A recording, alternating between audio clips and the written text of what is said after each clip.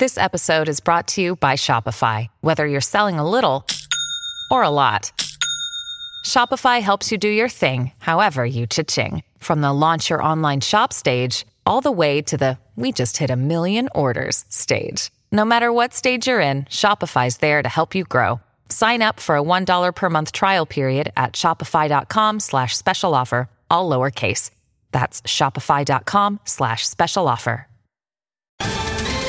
Ohio, ready for some quick mental health facts? Let's go.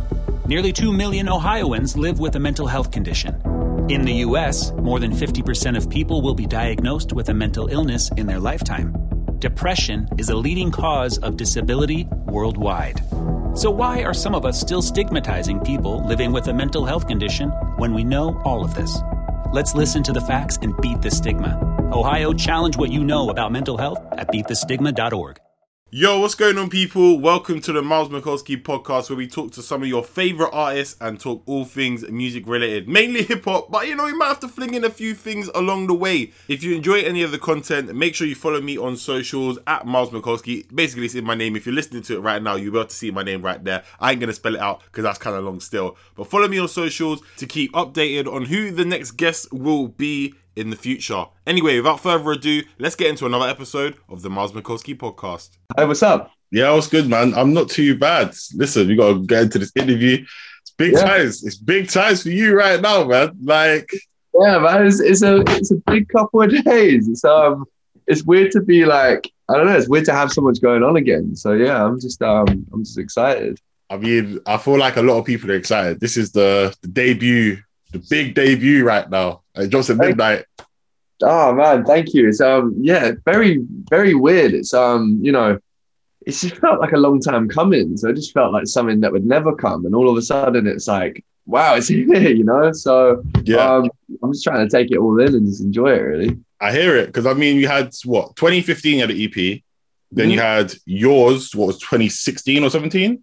Yeah, 16 or 17, I'm not quite sure. Yeah, then you had the 3-part. So we had the start of the warm-up to the party, the main party, and then obviously you got Dawn and all that stuff going on as well. Shout out Clairo and Throwaway, that's my tune right there.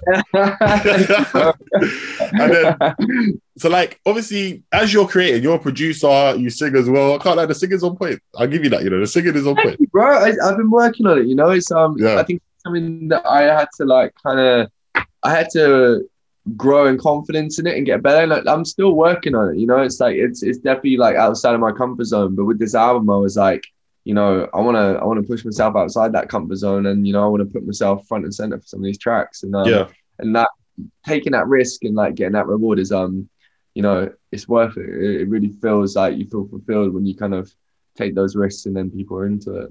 I hear it, because like obviously if you're just producing it, it's your project. Obviously, you started it. You've opened up the sessions and created everything. But when you kind of have your vocals on there, it's that extra touch that just makes it even better for you, right?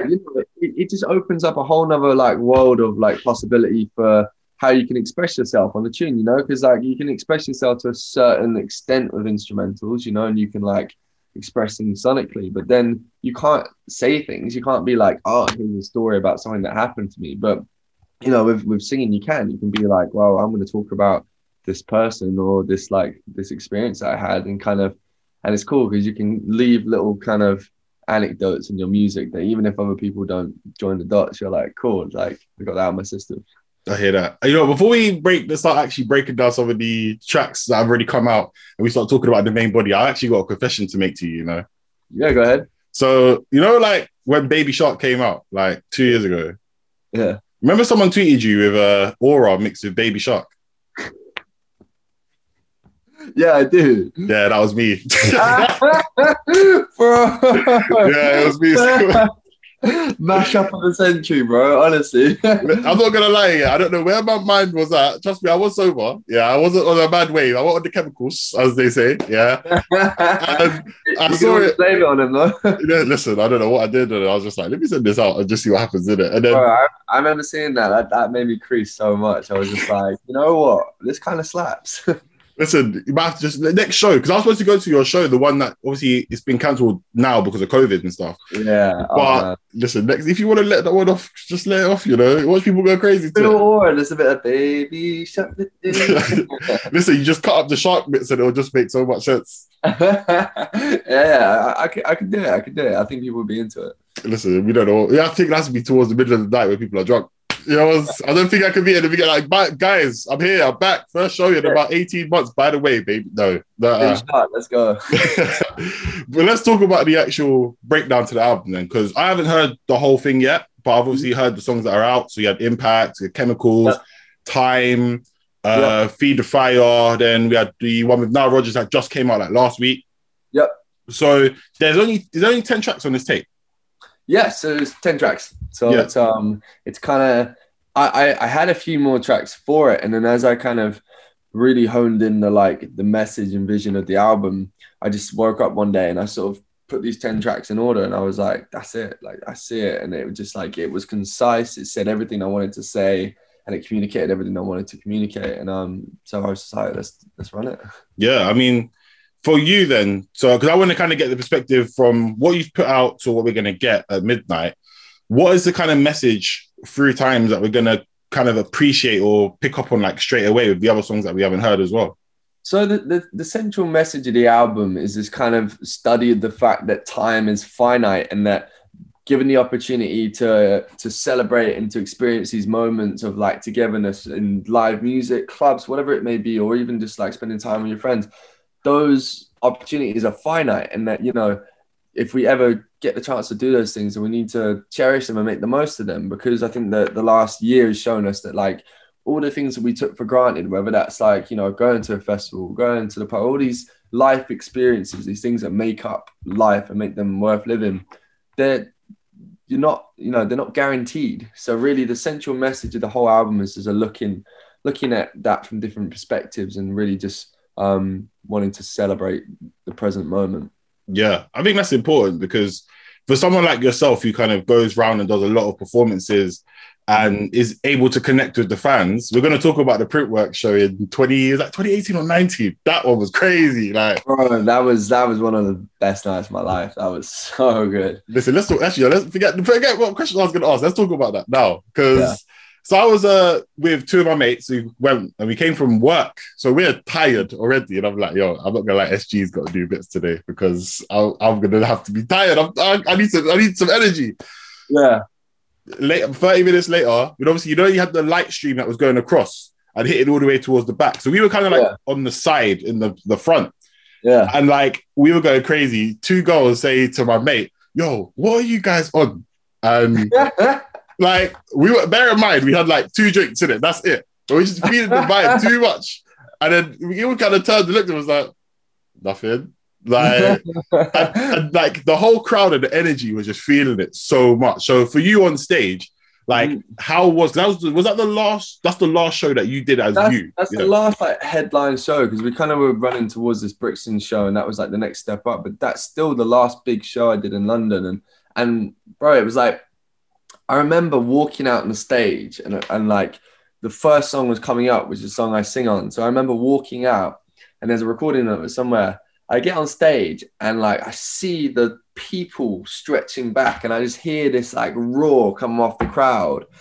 And I was just like, oh my God. Like in that moment, like it took the wind out of me. I was just like, for like 5 seconds, I couldn't say anything. And then I just like, was like, like shutting down the mic. It took me like a verse and a chorus to like relax into it. But then once I was in, man, just like the energy of the crowd, like I had so many friends in the audience, but then just people that have like been rocking with me for some time. And it was magical, man. And it was like, you know, I miss that feeling. And, you know, I've got so many people that are with me and that are like supportive of what I do. And, you know, and I meet some of these people in the normal world, and I go out and, you know, you get to meet these people and stuff, but I really miss that connection with the audience that you get from that. And I'm definitely looking forward to it coming back.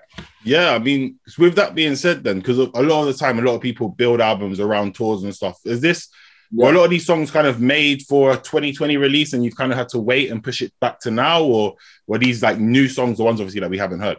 I think originally, the whole album had this kind of aim to be enjoyed in dance floors and festivals. You know, there was it's like ode to club culture, and the kind of meaning and purpose of the album shifted when I started to get messages from people, because I started to release singles, and that kind of went through my mind. I was like, oh, should I like pause? Should I wait? And then people would message me and just be like, yo, I see, like I'm stuck at home and I'm with my flatmate, and you know everything's really bad right now. But for a brief moment, we stuck your music on and we were dancing around the living room, and for a little moment, we just escaped, and it was amazing. And I'm like, that gave the music, especially the dancehall music, like a purpose, and that was like, to me, that was an even bigger purpose than otherwise, you know. And that just kind of gave me the green light I needed to be like, no, like I want to share this whole album. So, you know, there's 2 songs that haven't been heard that are kind of slower, but then most of the album is kind of this celebratory, up-tempo, euphoric music, really. Yeah, I mean, you could definitely feel that in the music that's already out, and you've got different vibes in there. Because I want to talk about Robyn for a second, because that's a name that is, if you're in like your mid-20s and up, you're gonna know who Robyn is from, like, was that Every Little Heartbeat? Was that the song? Every Little Heartbeat. There's obviously Call Your Girlfriend. Yeah, I keep dancing on my own. You know, I mean, Robyn's like she's a legend, you know, and it's crazy to have her on the record because I'm such a fan, you know. Yeah, and she's been a pioneer of dance music for a long time, even behind the scenes as well. Yeah, and, you know, she really she's really about her like underground electronic music. You know, if you watch her DJ, she knows her records, and she's like, you know, she lives and breathes that underground dance culture, you know. I think for you, because when I DJ, I kind of don't know where to put your music in when I put it in the folders. I'm like, electro, is it like pop? You got some songs that sound like got disco elements into it. Like if I'm doing a modern disco, I can flick it there. So is it for you just, it's the SG sound? Because I feel like you've got one, like a signature sound where you hear that song. Thanks, I mean, like, yeah. I like that it can't be like pigeonholed, because like I feel like I just make music that I would want to hear and I would think is interesting. And I think that, you know, the music by nature kind of like straddles a few different genres and has different influences. And, you know, it's hard for me to look at it myself and be like, oh, that's my sound. Because like it's weird to kind of look from an outside in, but people do tell me that the music has like a sound that I have, which I think is really cool, and I'm really proud of. I think, well, as soon as you hear something like Hurting, come on, you got Aura, then you automatically like those 3. You see, like those 3 EPs that came out like between 17 and 19, like they were the soundtrack to a lot of summers, you know, and they just made sense.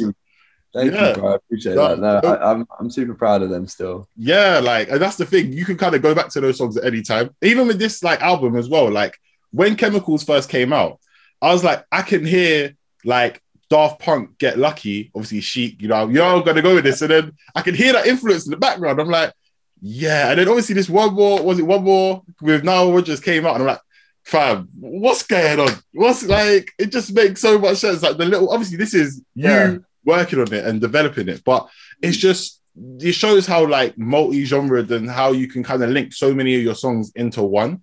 Thank you, bro. And like, you know, it's so crazy for me because, you know, some of the people that ended up being on the album were the people that even like inspired this whole process in the first place. You know, it's like, you know, people like Nile Rodgers were the catalyst for this whole album even being like made in the first place, you know, exploring disco and the music in it. So then it's very full circle to like, to have him on the record and to have Robyn on the record, and Matt Johnson from Jamiroquai and Chad Hugo from the Neptunes is playing a synth on a song. And it's just like, all of a sudden it's like, wow, like, you know, most of my biggest influences are on this record, and that's insane. I think when it does drop at midnight, because by the time everyone hears this, the album would have come out, so they're going to be looking at it from another perspective. Like, where I'm trying to think of the best way to say it. Like, what do you want people to feel as a whole towards it? Like, I want people to feel hope towards everything coming back, because I just think that like it's been a rough time, man, and I think that, you know, I just want people to listen to this album and to start to dream about what it could be like when we come back. And then for me as an artist, I want people to look at it and be like, well, you know, we don't know where he's going to go next, but I'd like to think that there's nothing that I can't kind of do next, or there's no like box that I have to be put in, because like, you know, I think that I managed to kind of cover a range of things on the album that kind of leaves that door open in terms of where I go next, really. Yeah, I think if we look at some of the other work that you've done outside of it, like some people might have forgotten, even though you were in the video, you've worked with Dave before as well. So you've got that. You've got a tune with G-Eazy. You've got a few other tunes that are floating around where you've done production for it, and your name might not be credited on it, but if you know, you know. It's the ones. Yeah. If you know, bro. So, like, where would you want to go? Where do you want to take it? Because you could do more hip hop sounding stuff, which we've heard you do before. This album seems a lot more towards the dancier element, and like you said, and why we broke it down. So yeah, what can you do next? I'm asking. I'm really pushing myself as a singer right now and trying to like really realize my full potential with that, and I'm interested to explore that like on wherever I go next. But then I'm also like, you know, I'm learning a lot about pop music and kind of the good bits that I like about, you know, I love pop music, and pop music is a huge term, but like, you know, for instance, the Neptunes, what they did was pop music, was their own kind of pop music. And I just want to leave my mark on popular music. You know, I want there to be a period of time that people go, oh, do you remember when those like SG Lewis joints were like everywhere? You know, that's where I want to go next. I want to leave a mark on popular music on the whole, really. Yeah. But the thing is, like, the beauty of everything is that because this is your debut record, it's just the beginning of it. Like, everything that's been done before is still as important. But I'm sure even from like this record that's about to drop to the first EP, even looking at yours as well as like a point, because you had a few like more like, apart from Holding Back, which was we've got Gallant on that one, and you had the Bishop Neri track on that.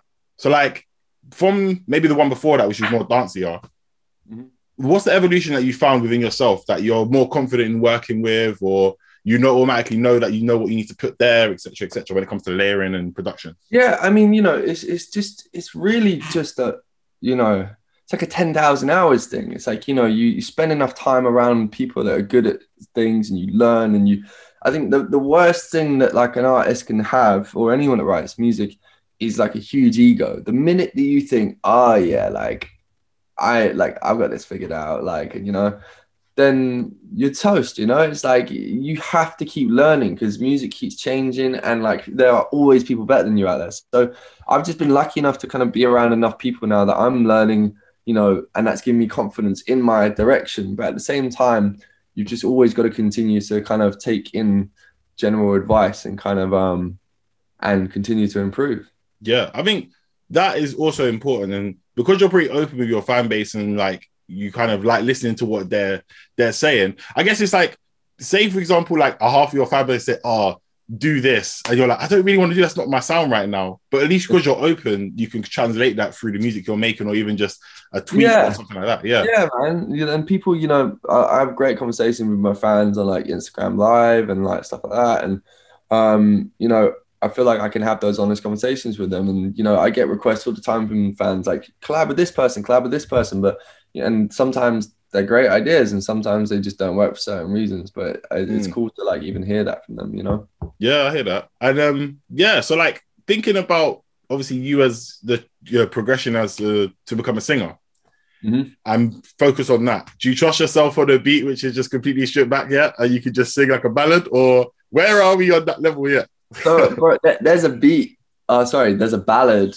The last track on the album is called Fool, and it's a ballad, and it's pretty exposing, but like, I still probably use a bit too much reverb on my voice in places and burying myself. But you don't need to tell him that. Say that too much. Don't expose it like that. People will be like, nah, take the reverb. Bro, like I said, I'm honest about the process, and you know, it's like, I think we'll get to a stage where I think with singing, you just get more used to your voice. I don't even know if you get better. You kind of just like come to accept that that's what you sound like, or you get better too. But it's like, you know, it's just about getting comfortable with how your voice sounds and knowing how to sing and use it. Yeah.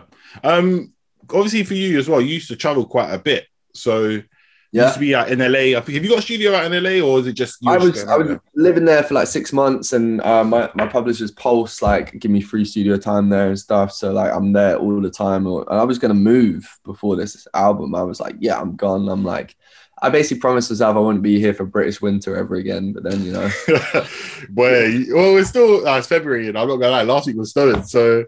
Or like honestly, I was like, I can't do this anymore. I can't be here when it's like 2 degrees and raining. But the world had other ideas, you know. So I don't know. We'll have to see what happens when the world returns and if things get safe again. But yeah, I spent a lot of time over there. Yeah. So how obviously, like you said, because you can't really get over there right now with everything that's going on.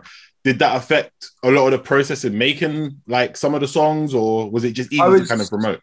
I was lucky enough that I'd written a lot of the album before the first lockdown. There was only 2 songs that then ended up being finished over Zoom, and like, you know, kind of going back and forth on like email. But loads of the first lockdown was me just sat with the songs and then just like finishing production and just like tinkering and kind of mixing and all this little bit.